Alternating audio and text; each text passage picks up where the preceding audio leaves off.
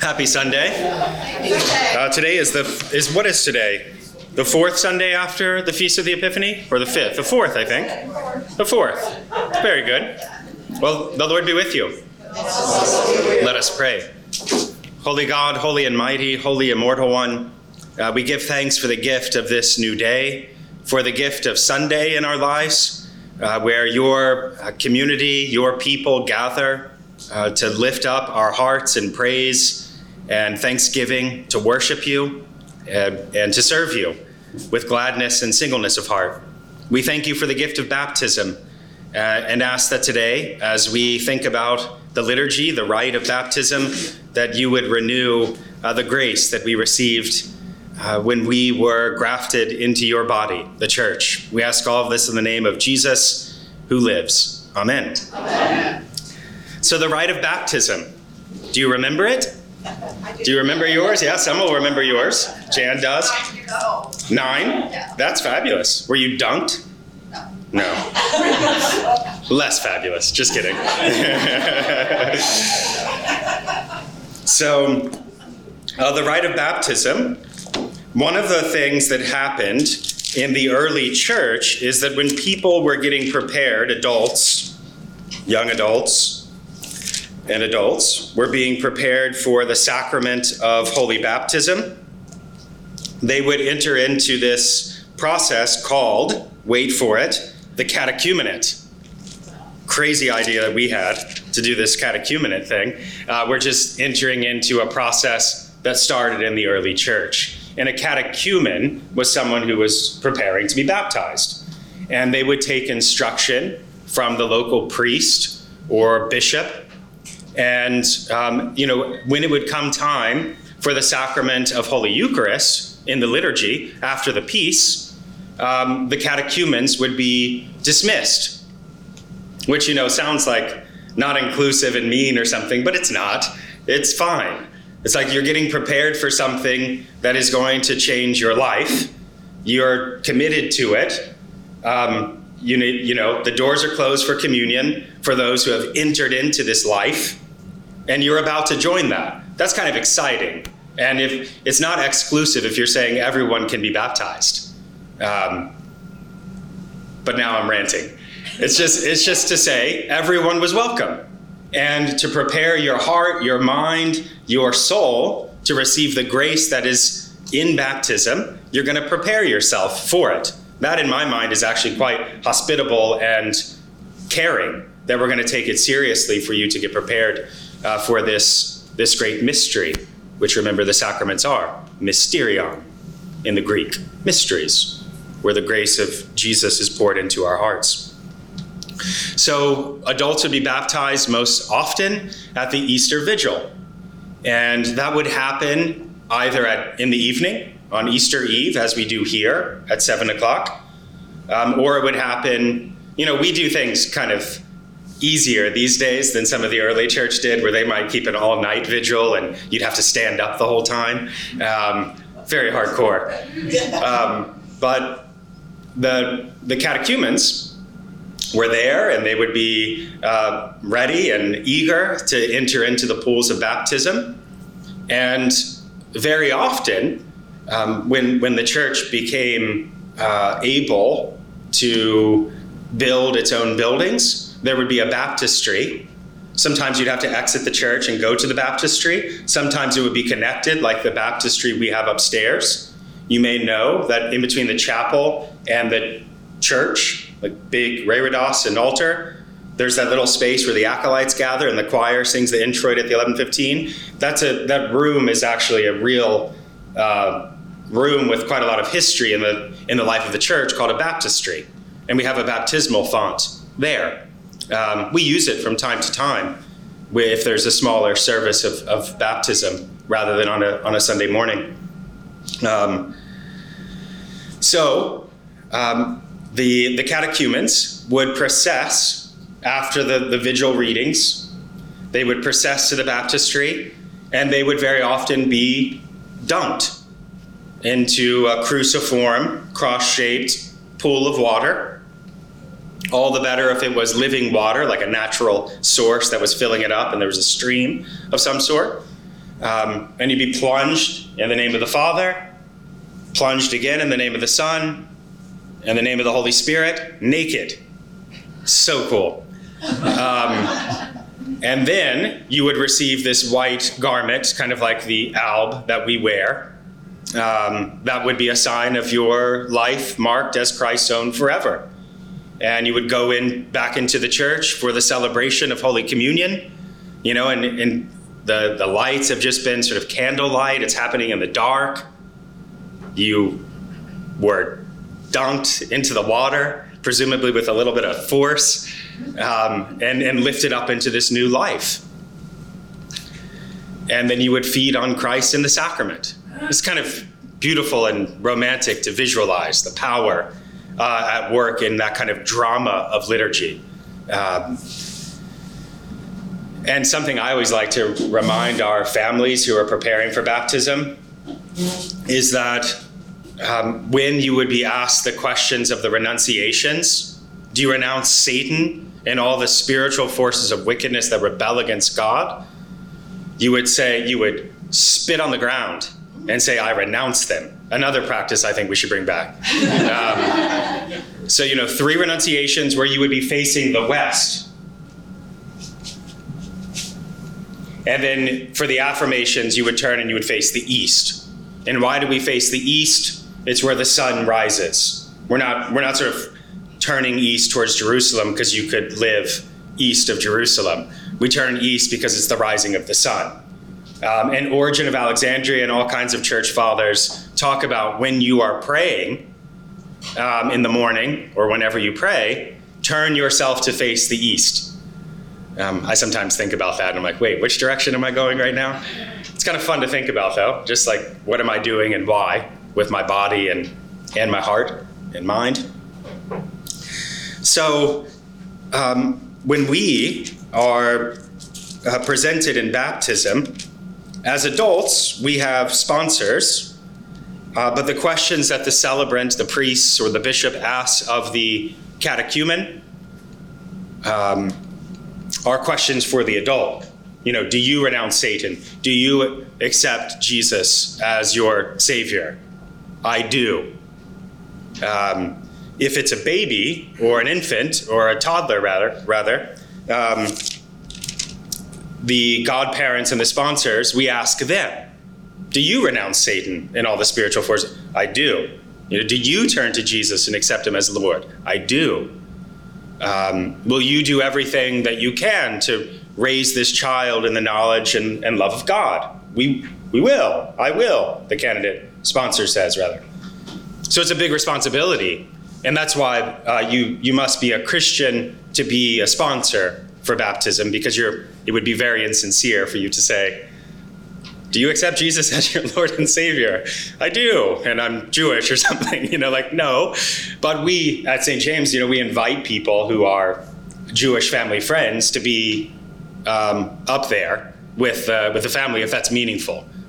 Buddhist, Hindu, atheist, agnostic, whatever, all are welcome to be up there. But the sponsors are saying Christian things, confessing the faith, and saying that they're going to raise the child in this way. And then, of course, we are asked every time, will all of you witnessing these vows, and I had a wedding last night, so I'm probably going to start talking wedding language, but will all of you who witness these promises do all in your power to uphold this person in faith or something? And we say, we will. And we say it like we mean it, right? I love that when the church says, we will. And it reverberates through our space. So we have a responsibility as the Christian family to raise our children, not just my kids that I have, but like all of the children in our parish, that we have a responsibility to model a Christ-like life for them, and to teach Sunday school and youth group and do things like that, so that they know the difference that it makes to be baptized.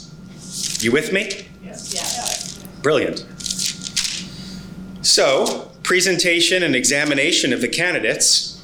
Do you renounce Satan? Do you renounce evil powers of this world? So we're not asking, do you think that there are evil powers in this world in our liturgy?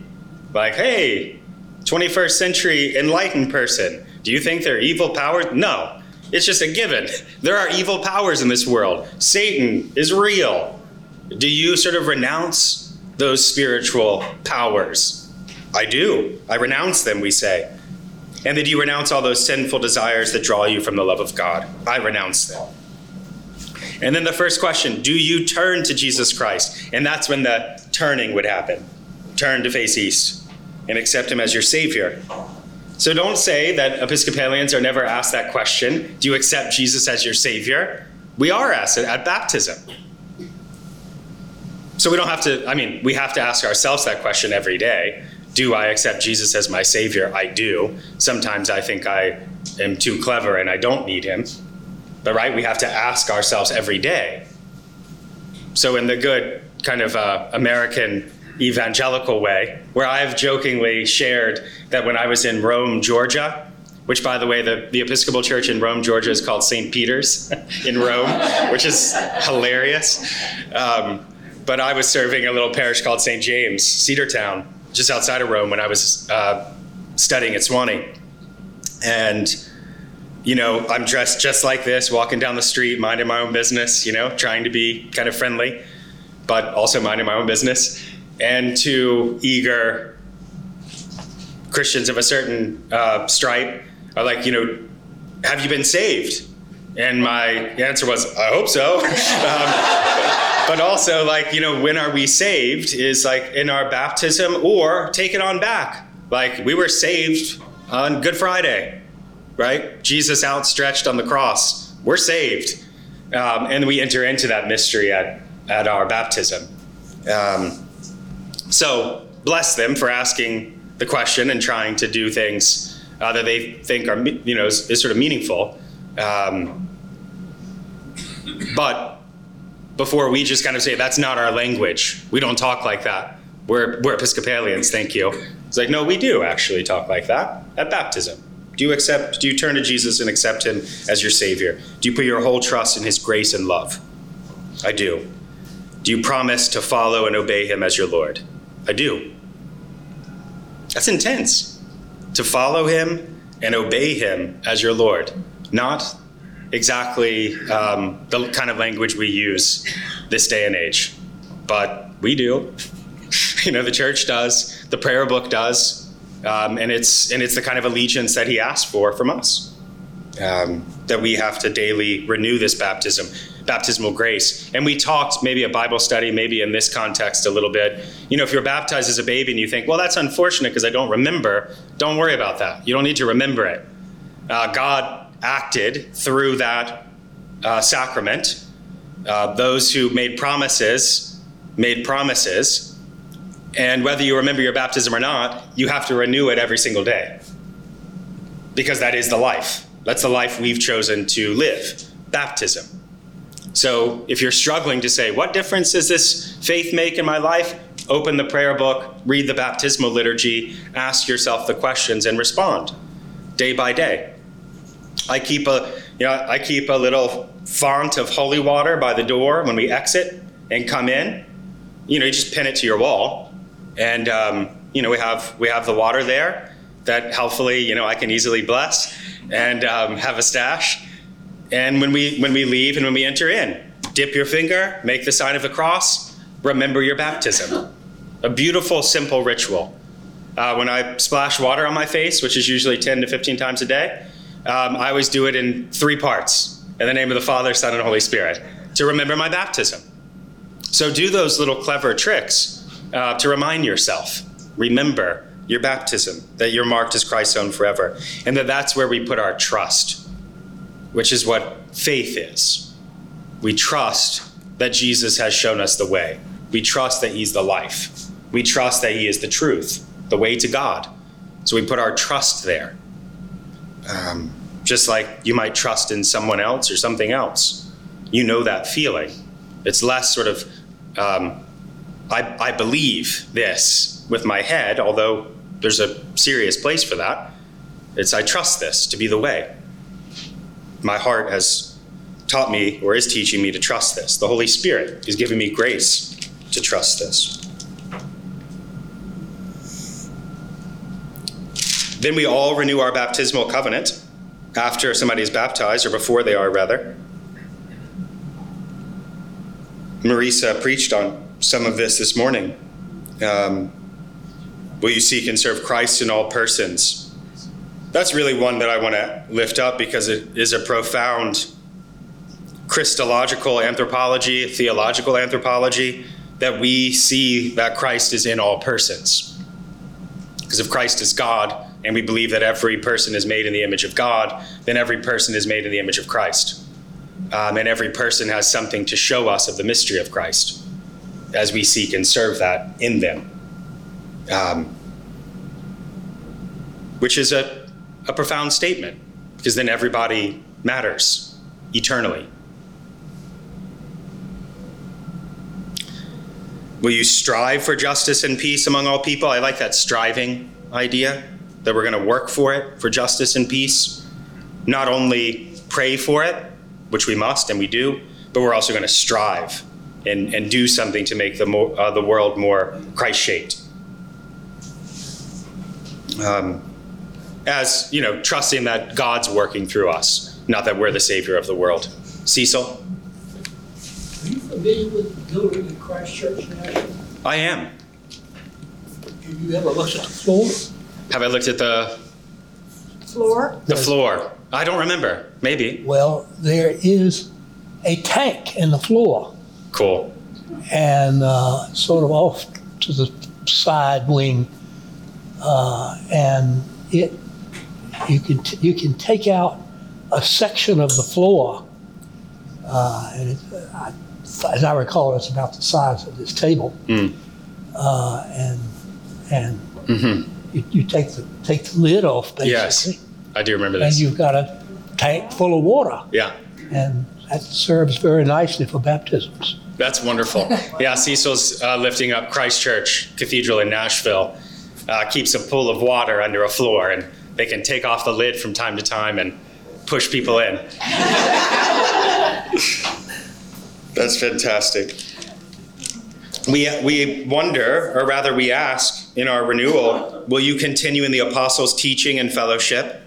So that's important, the apostles' teaching and fellowship. We as Episcopalians believe that we are a part of that apostolic succession in the church, where, from the apostles down to now, we're continuing in a line of teaching and a line of interpretation and tradition, and that matters, that we're connected to the apostles in this line of succession. And it's less sort of mechanical, although there's mechanics to it, namely that 3 other bishops come and have to lay on hands to make a new bishop. You have to have 3. And we can trace that back, which is neat. And every time we make a new bishop in the Episcopal Church, we say, this is the 975th bishop in the American succession, which is really neat. But it's the reason there would be 3 wasn't like magic. It was to say that these 3 other apostles and those in the succession of the apostles agree that the person here is teaching the faith soundly, and therefore make this person a bishop, so that we, the people of God, can trust that our bishop's not a heretic. Oh, that was fun to say. But this is really important, right? That we're teaching the faith as it's been handed on, and it's a living tradition. It's something that is, in order for it to stay the same in terms of what it teaches, John Henry Newman said, it has to be always changing in order for it to teach the same thing. That isn't to say, our Christology is always changing. Like, I'm not sure if Jesus is fully divine this year, but maybe next. Not that. That stuff's like established. But in order for us to be living into the fullness of our faith, it's always going to be shifting and moving and dynamic if it's a living tradition and not just a sort of dead something. Zack, can I ask a very awkward question about all of this? When you came to that the students have to vow that they believe totally in the apostles' teachings, what if you're a student but you're not totally sure of things like the Immaculate Conception or the Virgin Birth or the resurrection, the way it's taught in the Bible.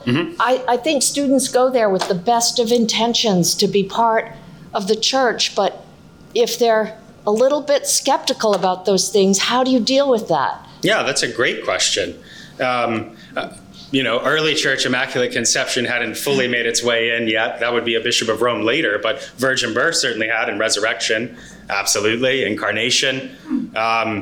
And what the church's role, the church's responsibility, the apostles' responsibility.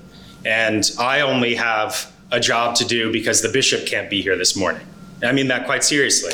Like I'm only authorized to preach and celebrate and be your priest because the bishop, in heir of the apostles, has said that it's so, or else I couldn't do it. I couldn't just set up shop, which I think is important for a whole host of reasons, just in terms of polity and structure and sociology, but also that the faith is being learned and taught.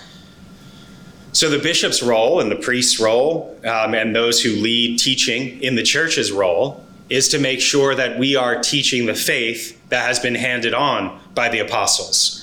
So if I came to you and said the resurrection, I'm not so sure about it, you would say, you're actually not allowed to teach that because you're a priest and the opinion of Zack doesn't matter.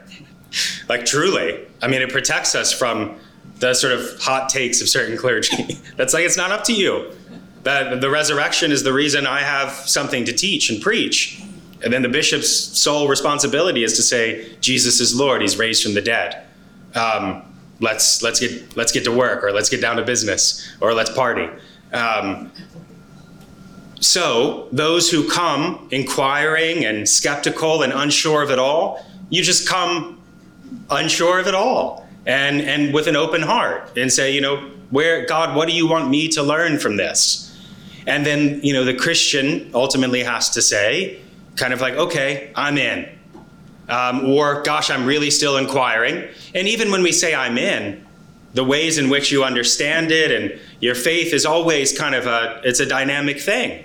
And on, Monday, you might really be clear on the resurrection, and Tuesday you're struggling with your faith. But the church isn't unsure. The church isn't unclear.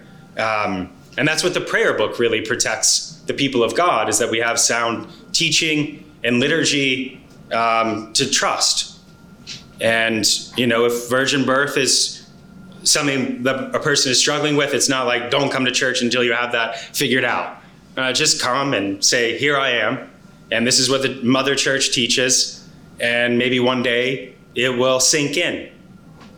And let it, and don't be too hard on ourselves about that. Thank you. But be hard on the clergy and the bishops. I mean it. I really do. I think it's become too much of a kind of anything can go kind of thing, which I preached a little bit about last Sunday, about the sort of buffet style, that I'm just, that's not compelling to me. I'll go do something else. I'll go, sell cars or something.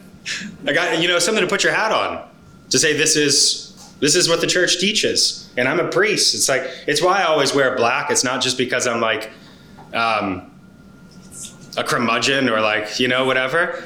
It's because I see it as just a uniform, right? It's not my personal interpretation of the priesthood. It's just the uniform, just as it relates. That's me. Maybe it's like my baseball playing days. I like a uniform. But just a priest is a priest. And, different gifts and personality comes through each of those vocations. But a priest is a priest is a priest. Is a bishop is a bishop is a bishop, etc. All right. Friends, let me have you for a few minutes think about, maybe you can tell the story of your baptism if you remember it. And think together and suggest a way that you could or that you do remember your baptismal identity, on a day-to-day basis. And you can just be honest and say, I don't ever think about that. But if you do, and if you want to, kind of share some ideas about how could you remember your baptism and have that make a difference in your life on a day-to-day basis. Is that fair? Go for it.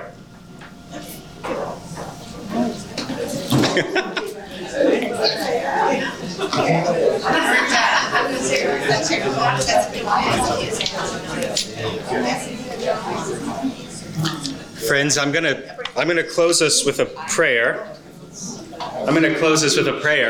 But if you have a few more things to say at your table, please take your time. I just need to head up for the 11:15 service. But if you want to finish a conversation, please do.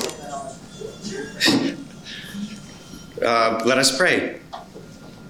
Heavenly Father, we thank you that by water and the Holy Spirit, you have bestowed upon us, your servants, the forgiveness of sin, and have raised us to the new life of grace.